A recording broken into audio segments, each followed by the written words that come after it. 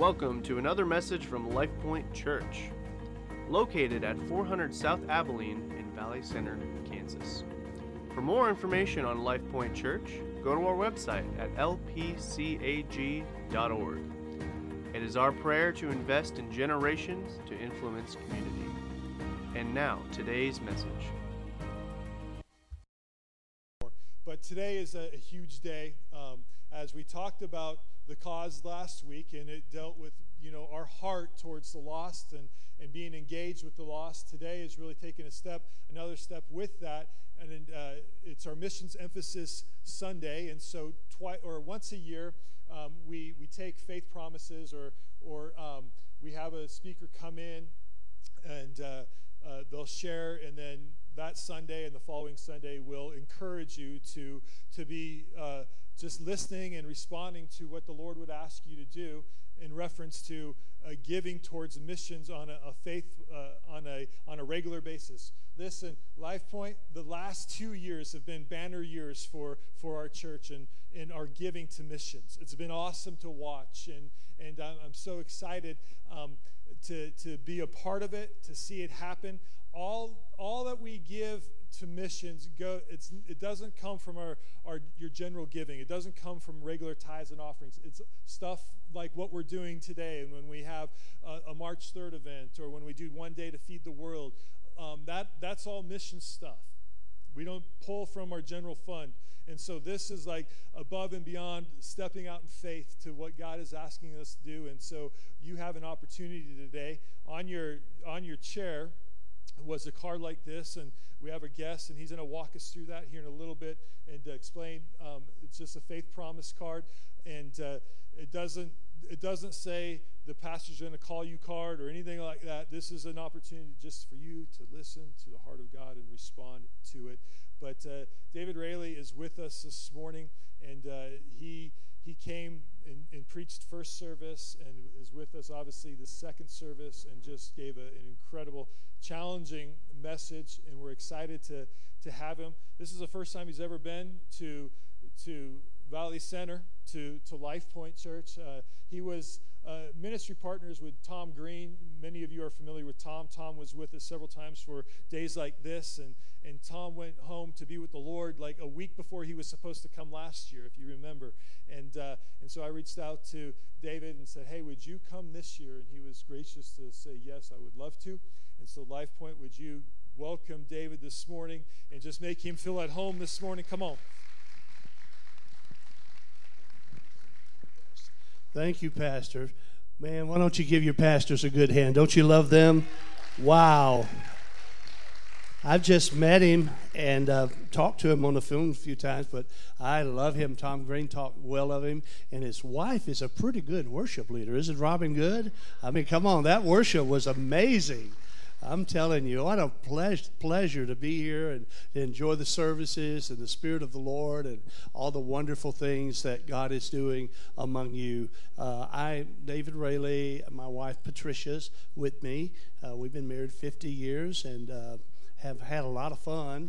And she's retired recently, and so she travels with me. This is wonderful. I've done this forever, 250 days a year across the United States and around the world. And a lot of times I had to do it alone and left her at home, but she's now traveling with me. And it's different when you travel with your wife. I mean, you don't get to the bathroom as quick as you used to. You know what I'm saying? And she's always right. I mean, I found out I'm not right any time, but I'm so glad she's with me. Oh, thank you for what you do for missions and for the work of God. So many things that I've seen and felt in His service. The ministries, what Brother Yancey was sharing, I can tell you that is very true what he says. There's more slaves, more trafficking than any time in the world today, and that ministry is literally making a difference. Compact, oh my goodness.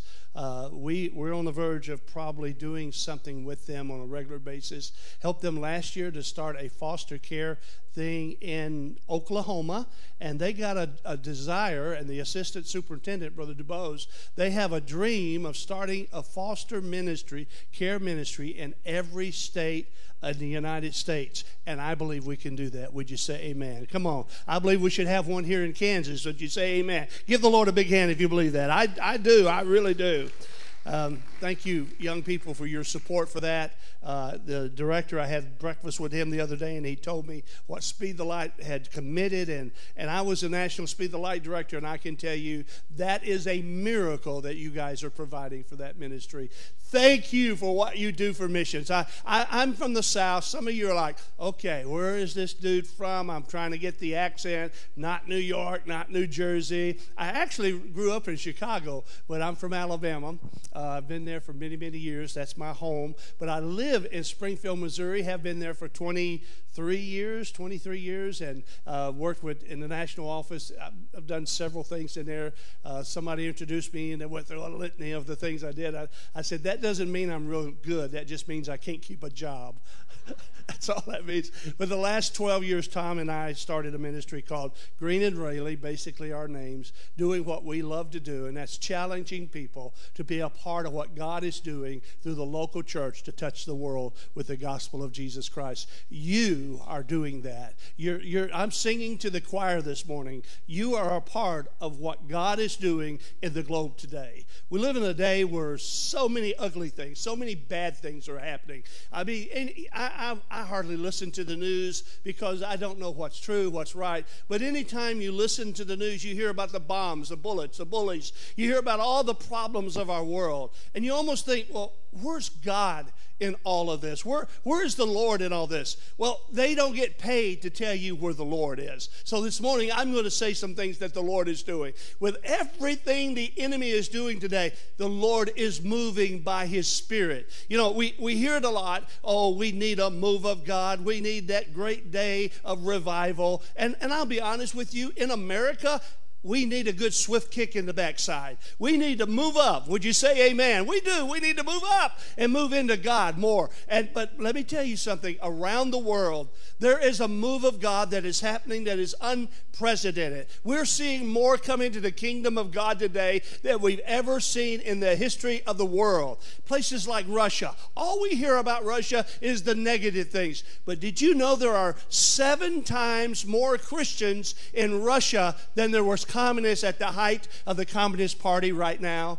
God is not dead in Russia. And a little place called Belarus, where we print the fire Bibles, we print them wherever we can get it done, the least expensive. In Belarus, socialist country, a few years ago, the minister of the government got up and he made a statement. He said, our nation is in danger of becoming a Christian nation. Hallelujah. I mean, you take it around the world. In China today, we hear the stuff on China every day. It's something. But did you know that every day that goes by, 40 to 50,000 people come to Christ, come to faith to Jesus Christ in China? And they tell me that there's over 100 million Christians in China today. In fact, Chairman Mao, when he was alive, he made a statement. He said, one day the church is going to be relegated to our history books and their Bibles to our museums. Well, we sent 3 million fire Bibles into China. He's dead, and God is moving in China. Would somebody say amen? I mean, we could go on and tell you what God is doing. And yet, let me also say that our fellowship, we are a group of independent churches. We're not a denomination. We're a group of independent churches that center around some doctrines we call the 16 fundamental truths. But if you really want to know what an Assembly of God church is, there's 3 things. 1, we believe the Bible is the Word of God. Two, we believe that the Spirit of God can change a person's life at any moment and at any time. Would you say amen? And 3, we believe everybody should have an opportunity to know Jesus Christ. We're not about our steeples. We're about people. We want everybody to know that Jesus loves them in Kansas and in Kathmandu. We want the world to know that what Jesus did for you and me, he can do for them. Would you say amen? And so we're committed to sending the gospel around the world. And when we started not a long ways from here, but it's a place called Hot Springs, Arkansas. Now look, we started with 300 representatives there. Almost hilarious. Somebody says, where's Hot Springs? Well, the truth is God has to have a GPS to find Hot Springs, Arkansas. It was laughable that later they committed themselves in Chicago that we're going to be the greatest evangelism movement on the face of the earth. It's not laughable anymore. Today, the Assemblies of God is in more nations than the United Nations are in. In fact, in some countries, the biggest thing there is Coca-Cola, McDonald's, and the Assemblies of God. I like all three of them. Would you say amen? I mean, there are more Assembly of God churches today than there are McDonald's in the world, if you can believe that. And it's just, you say, wow, what's going on? Every hour we start a brand new church somewhere. Every hour. Every minute somebody bows their knees or confesses with their tongue that Jesus Christ is Lord of Lords and King of Kings. And that's every minute that goes by. Every 100 minutes somebody says, God's called me to preach the gospel. This church is not dead. It's alive and seeing some of the greatest days we've ever seen. Come on, somebody. Give the Lord a hand. Aren't you glad to be a part of something like that? And you say, how does this happen? Well, we are committed to sending missionaries around the world. And that's why you have services like you have today, where a pastor just asks you and begs you and pleads with you, would you help us send those men and women, boots on the ground? All the other things we do are of no advantage if we don't have those men and women there.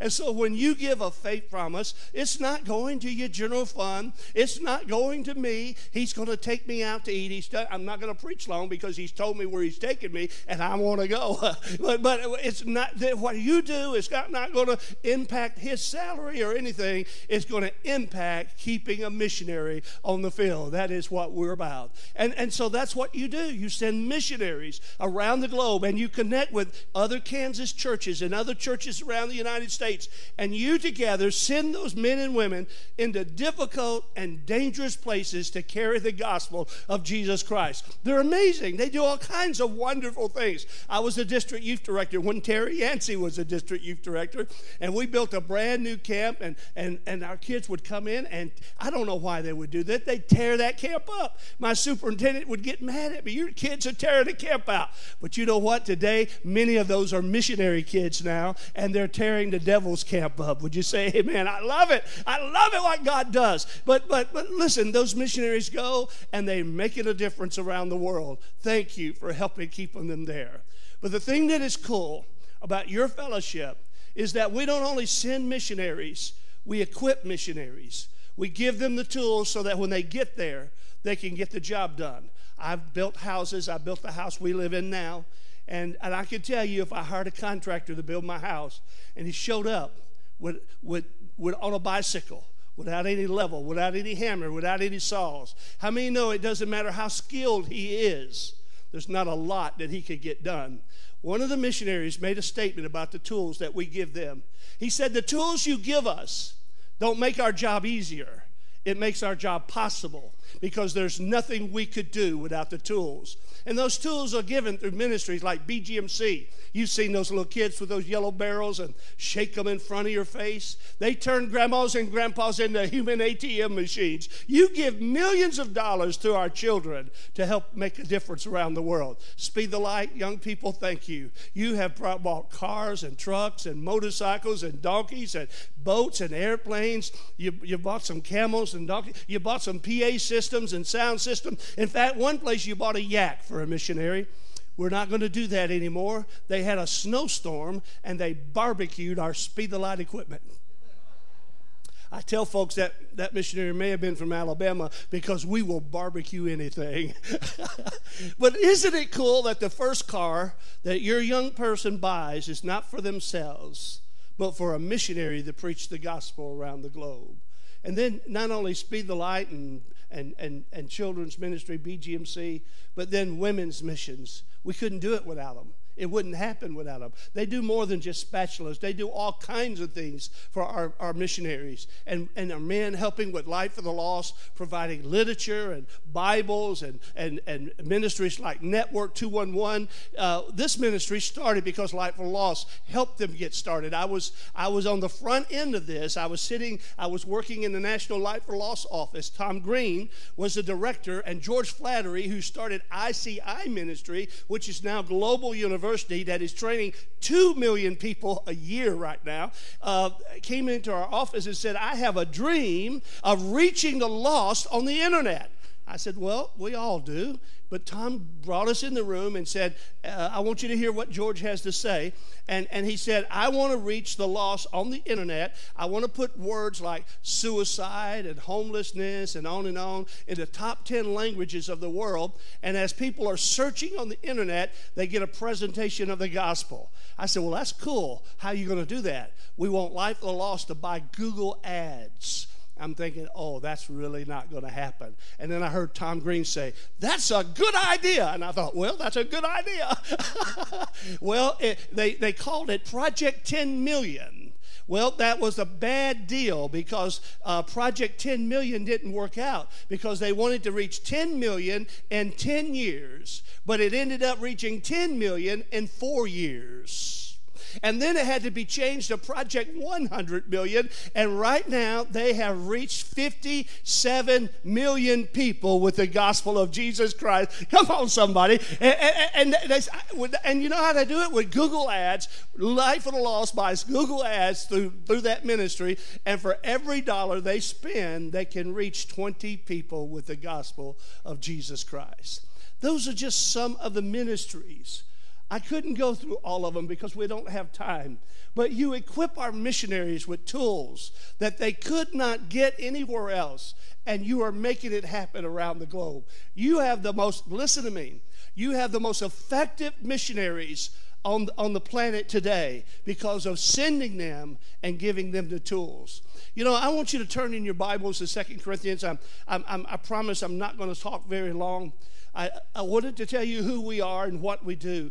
But I want to talk about for a few minutes why we do it. I hear it all the time, Pastor, why? Why does our pastor push so hard for us to make monthly faith promises and to give above our tithe, above what we normally would give to help missions? And I'm going to give you 5 reasons today. But look at this scripture. It says in 2 Corinthians, the 4th chapter, verse 3, that if our gospel is hid, it is hid to them that are lost, in whom the God of this world hath blinded the minds of them which believe not, lest the light of this glorious gospel of Christ, who is the image of God, should shine on them. What good would the wonderful worship and presence of the Lord that we sensed in this place today be if it only stayed in the cavity of this building? What good would it be if your neighbor didn't hear about it, or the lost person down the street, or the lost person around the world? I enjoyed communion. In fact, I couldn't help but think as we was doing communion and the steps that Pastor was taking us through. We look up. We look in, but we look out. But we don't just look out to see if we got an enemy out here. We look out to see if everybody's being served. And if we were to ask today, has everybody been served? The voices that we couldn't hear that are not in this building would be people that have never heard the gospel ever in their life. People that have lived their whole life and never met anybody that knows anybody that knows Jesus Christ as a Savior. And so when we take communion, we look beyond who we are right here. And we look on out around the world, because you and I are responsible for the world. I believe this with all my heart. Every generation is responsible for the lost people in your generation. Charles Spurgeon was preaching one day about the lostness of man and the responsibility of everybody to reach their lost around them. And somebody walked up to him at the end of the message and said, "Brother Pastor, do you really believe people will be lost if we don't tell them about Jesus?" He said, "Sir, that's not the question. The question is, are we really saved if we don't tell them about Jesus?" And so that's why we do what we do. There's 5 reasons I'm going to give you this morning. I'm going to go through them real quick. But 5 reasons why we do missions. 1, We do it, hold on now. We do it because it's biblical. It's a Bible thing. It's not an Assembly of God thing or a Baptist or a Methodist. It's a Jesus thing. Jesus said, go into all the world and preach the gospel to every creature, making disciples of every nation. Well, you see, this is what Jesus has commanded us to do. Now listen, I go to a lot of churches. I've been doing this a long time. At one time, I was 3 to 5 churches a week somewhere in America. And people would tell me, say, I'm Assembly of God, or I'm Baptist, or I'm Methodist. And what they're saying is that we worship a certain way. But I can be honest with you, in all the churches that I've been to, I've never found any that do anything the same way. I like to say we're all dysfunctional. Some of us just more dysfunctional than others. Can I be real? I mean, the truth is, we just do things different. And I've learned that God really doesn't care if I wear a tie to church or I wear my shirt out or in, or I wear flip-flops or shorts. God doesn't really care if I start service with the lights on or the lights out. That's really not what bothers God. I mean, when traveling, I remember going to a church in North Dakota, 3 services, 2,500 people up there in Bismarck, and right before they put me up to preach, after the worship, they had a 9-minute coffee break. Now, I'm going to be honest. You sing like you sang today, and you give me coffee, I'm going to get caffeine all over you. I was in another church in Mobile, Alabama, and I was worshiping the Lord. I had my eyes closed, and all of a sudden I heard this swoosh, swoosh. And I looked up, and the women had got free and had flags and were waving those flags and running and worshiping the Lord. I thought, Lord, I don't know if that's biblical, but it's probably good for the cardiovascular system. Can I be honest with you? The Lord doesn't care how you worship, but that everybody has an opportunity to worship because of your worship. Would you say amen? The goal of Christ is that every nation, every tongue, every boy, every girl would be able to lift their hand and declare that Jesus is, come on somebody, He is Lord of lords and King of kings. And you say, well, this is an American thing. No. Africa is doing it. Iran is doing it. The largest church in the world is in Iran right now, the underground church. It's amazing what God is doing there. Today, missionaries are coming from Cuba to around the world. And I read one of the reports from one of our regional directors out of Wichita, China. Pastor was preaching about the lostness of a man and the responsibility of the people in the church to reach the lost. 3 little ladies were sitting there, and they said, well, we need to do what the pastor says. We need to go reach the lost.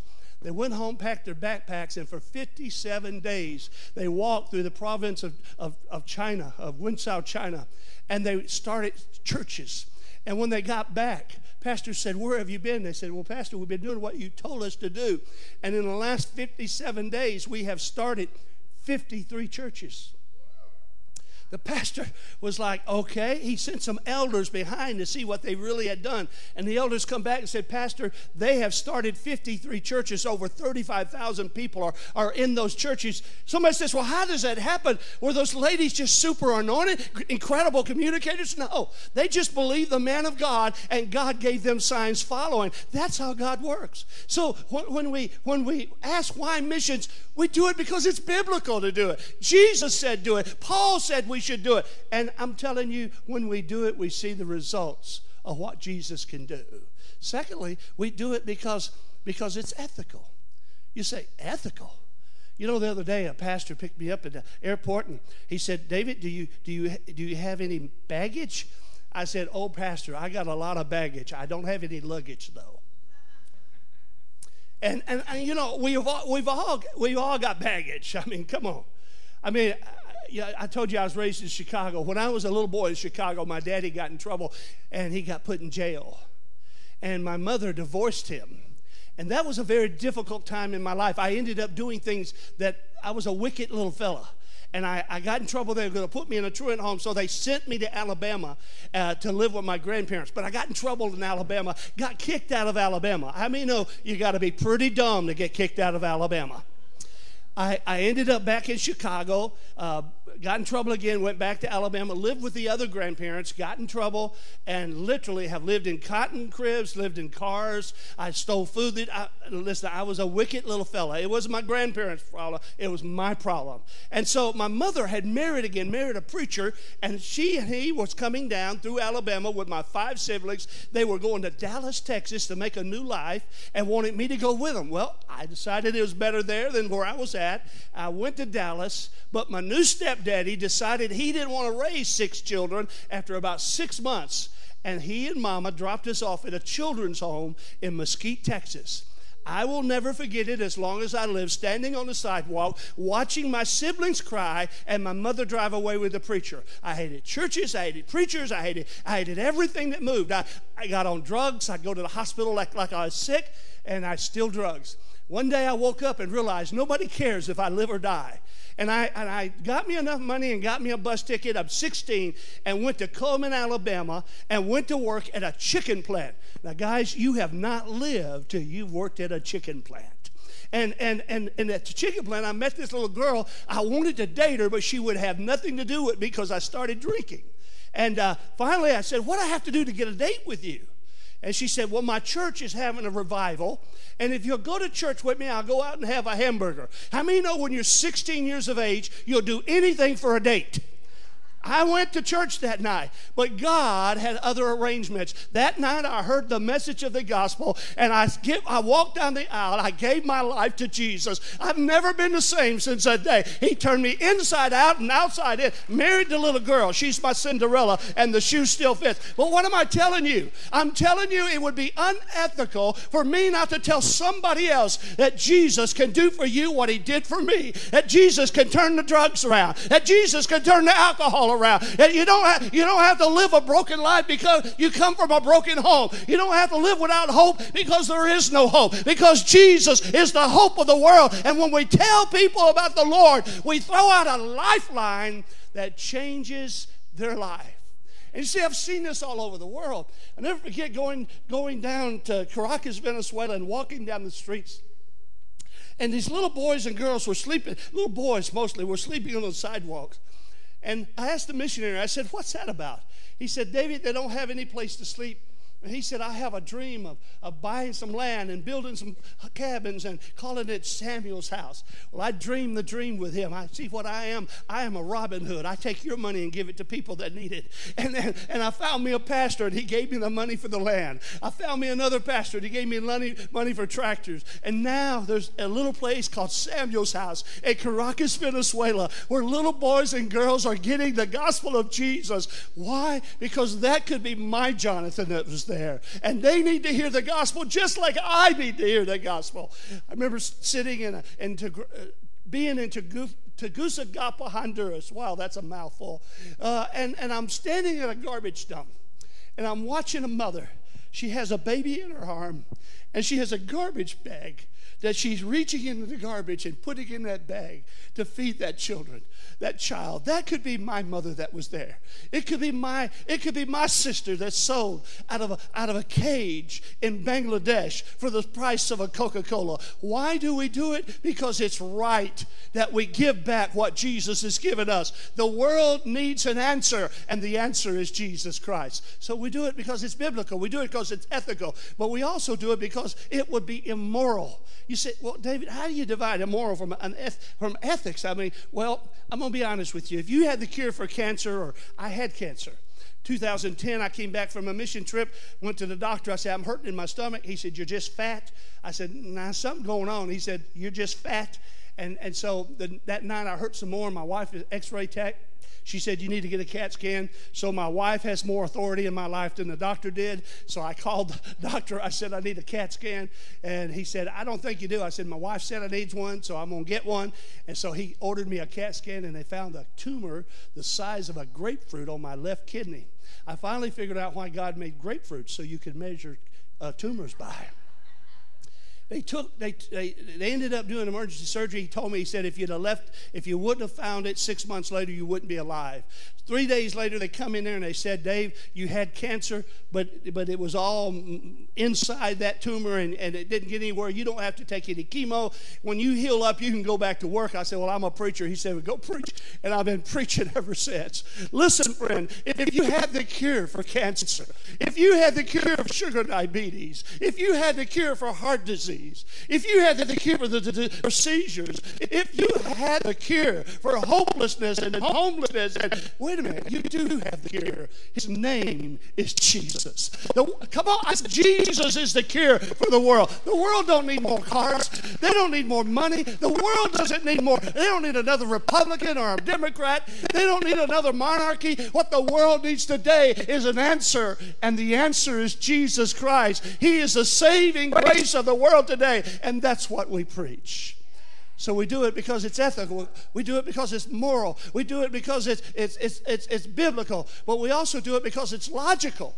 Now, preacher, you're asking me to give beyond my tithe on a faith promise, a commitment, putting my name down?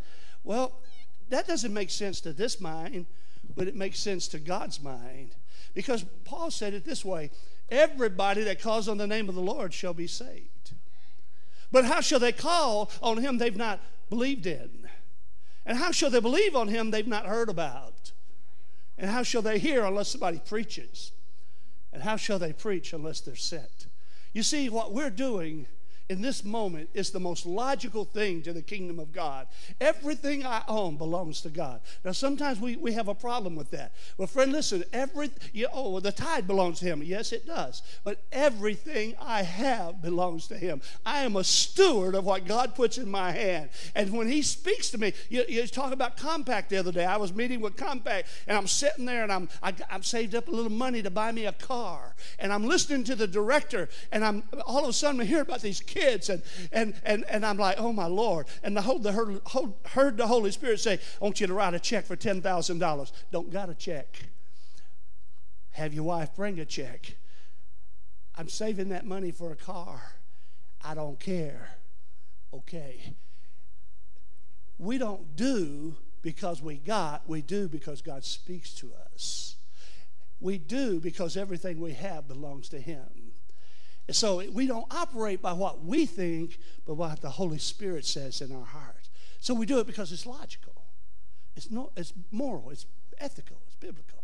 But lastly, we do it, friend, because it's reciprocal. You can't outgive God. Now look, you say, Dave, you mean when I give a certain amount, I'm going to get something back? No. We don't give to get. We give because he's already given to us. We have received so many blessings from the Lord. We could never outgive God. But I found this out, that when you start giving, when you start blessing, God starts blessing you. I mean, it's unbelievable. Now, sure, money comes, I think. People put money in your hand. I'm always surprised when somebody gives me $1. It's amazing when those things happen. I'm shocked. But friend, there's other things. God will let your tires on your car last long. I mean, your roof will go long. I think your roof will last long. The other day, we had some shingles come off on a car. I called the old boy down there. I said, hey, how much is it going to cost to replace this roof? And I'm looking at him, and he says, about $17,000, $18,000. And I said, God, Jesus, I'm coming home right now. But he said, David, you don't need a roof. You need 2 shingles. I said, what's that mean? He said, 2 shingles is going to cost you about $100. I'm just telling you, you can't outgive God. There's things that will happen in your life that will be unbelievable when you put yourself in the vein of God's blessing and glory. And please never think that we give because we're going to get something back. No, he's blessed us in so many ways. I remember a story out of Alabama, a little girl and two little girls, Jennifer and Crystal. The missionary came, needed to send his child to university but didn't have the money. And both of those little girls walked up to their daddy and said, we want to take $200 out of our college fund and give it to the missionary. I know the daddy. He's tight. He said, girls, that's not missionary money. That's college money. I'm not doing it. They said, Daddy, God spoke to me.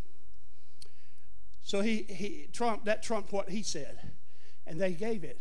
Well, when when Crystal got ready to go to university, he worked at a pulpwood company and was called into the office. And the supervisor said, hey, we have awarded you a $20,000 scholarship for your girl to go anywhere she wants to go to school. She went to Southeastern University, met a little preacher boy there in the ministry. Well, 2 years later, Jennifer got ready to go. Same thing happened. She got a $20,000 scholarship. She went to Southeastern University. She met a little preacher boy. They're in Mobile, Alabama now preaching the gospel. Now, look, you give. That doesn't mean you're going to get a preacher boy. The little girl in the back said, I'm ready to give right now, Brother Raley. I'll give right now. No, it just means that you put yourself in the vein of where God can bless you in a special way. I told the story this morning about being in a service and asking for a faith promise, and a little lady wrote down a faith promise that scared her pastor to death. Now look, if you make a faith promise and it doesn't scare you to death, it's probably not God. But if you make a faith promise that scares your pastor to death, that's a miracle, because he's believing for a miracle. So when he got that faith promise, he looked at it and he went down where that little lady was, and he said, sweetheart, I know you're on a limited income and you got really moved this morning, but I don't want you to feel obligated to this faith promise, because that's a lot of money. And she said, well, Pastor, I thought this faith promise was between me and God, not you and me. Well, yeah. Well, let God and I work it out. That year, there was a company that moved to town that wanted to buy her landline phone number because it spelled out their business name. And when she got the check, it was exactly the amount of her faith promise. Coincidence? Or is that how God works? He works that way. So when you give, you say, Brother Ray, when I make a faith promise, that's an obligation. No, it's obligating God to help you make it happen. See, a faith promise is a promise by faith that what God speaks to you, that's what you're going to put down. It's not what's in your billfold, not what's in your budget. It's what God puts in your heart. It gives God an opportunity to work through you to help your church do what God's called it to do. You had a banner year last year. God's called you to reach the world with the gospel of Jesus Christ. Well, Brother Raley, if I make a faith promise, is Pastor going to come and repossess our car if we don't make it? No, we saw your car. We don't want it. I said that one time in a meeting with pastors, youth pastors, and said that he will not. We don't want to repossess your van. And there was one young youth pastor said, if God will repossess my church van, I'll give double. It just simply says I'm giving God an opportunity. I'm going to tell you this story and ask you that you would take one of these and do what I'm going to do this morning as well. That you'd write down what you feel God's speaking to your heart. You say, well, David, I made one last year. Well, there's a place on there that says renew. What you did last year's done. Just renew. Maybe what you did or what God's speaking to you now. You say, well, I don't know if I can give it monthly. Well, give it as it comes. Give it quarterly. I want to give it at one time. Well, however you want to give it. It's up to you. Nobody's going to dun you. Nobody's going to call you and say, hey, you didn't meet your obligation. All this is about is helping your church leadership decide what they can do by faith to help other missionaries that you are involved with. That's all it is. And I've seen miracles happen. I got called a few years ago to go to Montana. I love Montana. I bought a lot in Montana. My wife, she said, it's a beautiful lot. Sell it. I'm not moving here. I don't like the cold. And I'm under a man under authority. Y'all know what I'm talking about, men. You know. And Pastor said, I want you to come and preach 3 services on Sunday morning, tell your stories, and then come to our pie auction. Now, I'll be honest with you. In Alabama, I don't know if any church had ever done a pie auction. I didn't know. Do you bake them, sell them, throw them, eat them? I had no idea. But I went that Sunday and preached, and I made this statement that if what you give to God doesn't mean anything to you, it probably doesn't mean anything to God. And there was a 12-year-old boy that listened to me 2 of those services. That night I was standing on the stage about like this, and I saw the kid come in. He had something in his hand. He got closer. I saw it was a baseball. And he walked up to the pastor, and he repeated what I said. He said, Brother Raley said this morning that if what you give to God doesn't mean anything to you, it probably doesn't mean anything to God. This baseball was given to me by my daddy, and it was given to my daddy by Nolan Ryan, that great baseball pitcher in Houston. He gave it away, and then he had his mother take him home because he couldn't stand and watch it being auctioned off. He loved that ball. Well, when the pastor told what that kid did, it inflamed that group. They started bidding on that ball, $1,000, $2,000, $3,000, $4,000, $6,000 for the crazy ball. And then they started selling those pies. They started selling those pies for $500, $1,000, $1,500 a pie. Robin, I ate some of those pies. They were not that good. When they got done, they had raised $24,000 for missions that Sunday. Amen. Well, somebody went and got that kid and brought him back so I could tell him what his what his ball had done. I will never forget it as he stood there and looked up at me and he said, Brother Raley, do you mean what I gave brought the most? I couldn't help but think about the little boy in the Bible who gave Jesus the sardines and bagels. And Jesus took the little and he made the little matter. He put in the hands of Jesus the natural, and Jesus lifted it up and he brought down the supernatural. That's what God does with these things right here. Well, I'm flying out the next day and I'm thinking about this kid and I'm crying. I know the guy next to me probably thinking I'm having a nervous breakdown because it's a prop plane. They'll make you have a nervous breakdown. But I wrote Nolan Ryan a letter in that plane and I told him what that kid did and what people like you do. And I asked him to be a part of a miracle. Long story short, 3 weeks later, I'm sitting in my office, National Speed the Light office. My admin walks in and said, Dave, you got a package here. And it was from Nolan Ryan Foundation.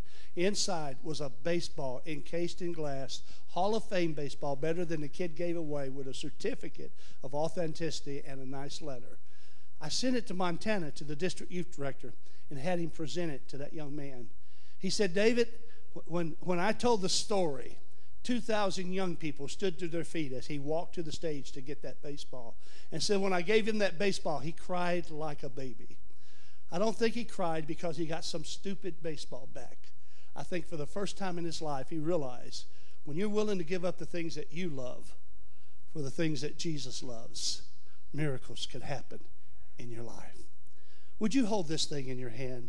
This is not manipulation. This is not, I don't want you, I mean, some of you may want to take it and do it later, but right now, while the Holy Spirit is moving on your heart, would you determine an amount when I pray that you want to put on that? Yeah, put your name, put your address. You say, David, I want to put something down, but I don't want to put my name. Well, you don't have to, but if you will, that will help your church leadership. And just, what is it that, God, you want me to do this year? You never know what it's going to be. I never know what God's going to speak to me. I live in these services, so I do one for every service that I go to, and I commit to missionaries every month because I believe that everybody needs to hear about Jesus. So, Father, as we hold these in our hands, we ask you to hold in our heart what you would have us to do. Lord, now, I know that you don't really need us, but you want us to be a part of what you're doing. So, God, it's not so much for you that we do this, but we're doing it for us. We're doing it because we get to be a part of the Great Commission through our local church. What this church is set their mind to, whether it be helping children in foster care, whether it be helping people that are trafficked, whether it be with Speed the Light or BGMC or missionaries that are in difficult countries, wherever there is a need that comes to this pastor and leadership, they need to be able to respond with yes and amen. And God, these moments like this will help them to do that. So speak to us what you would have us to do in Jesus' name. Amen. Now, when you get that done and you fill it out, just tear that little part off. I always tear that off and keep it. And then put this in the offering plate in the back. Thank you for letting me invade your space this morning.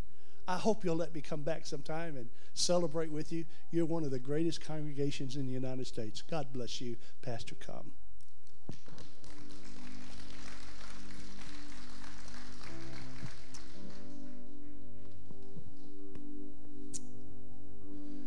Wow. Felt challenged first service.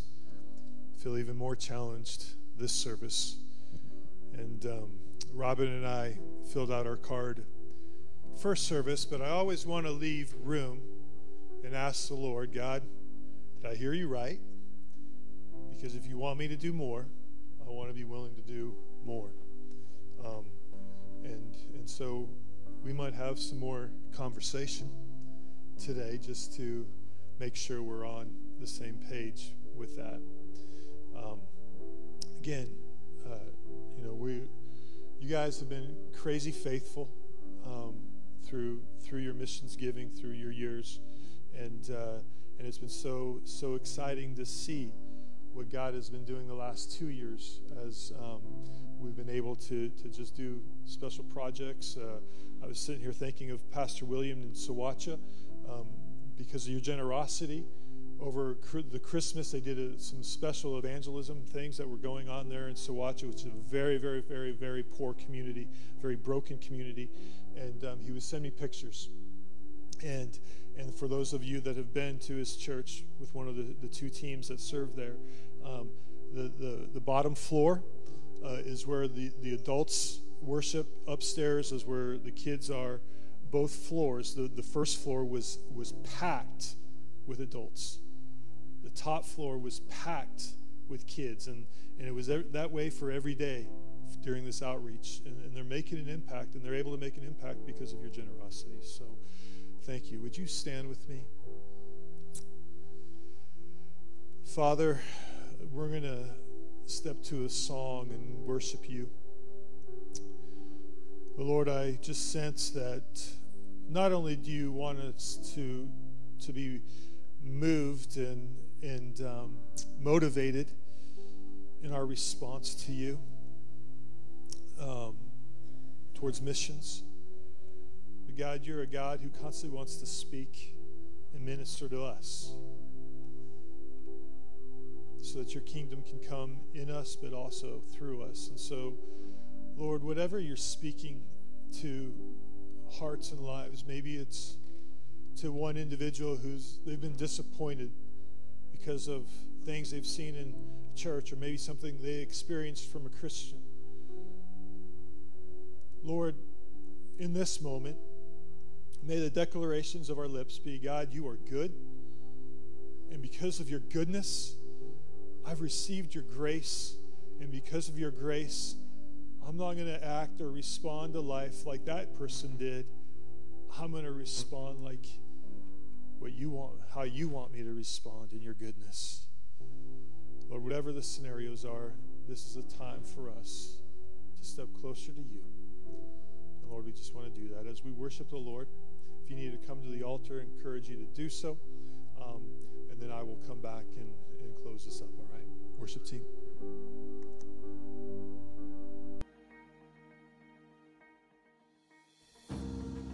This concludes the teaching. Thank you for listening, and we hope you can join us for next Sunday's service with Pastor Steve Rains.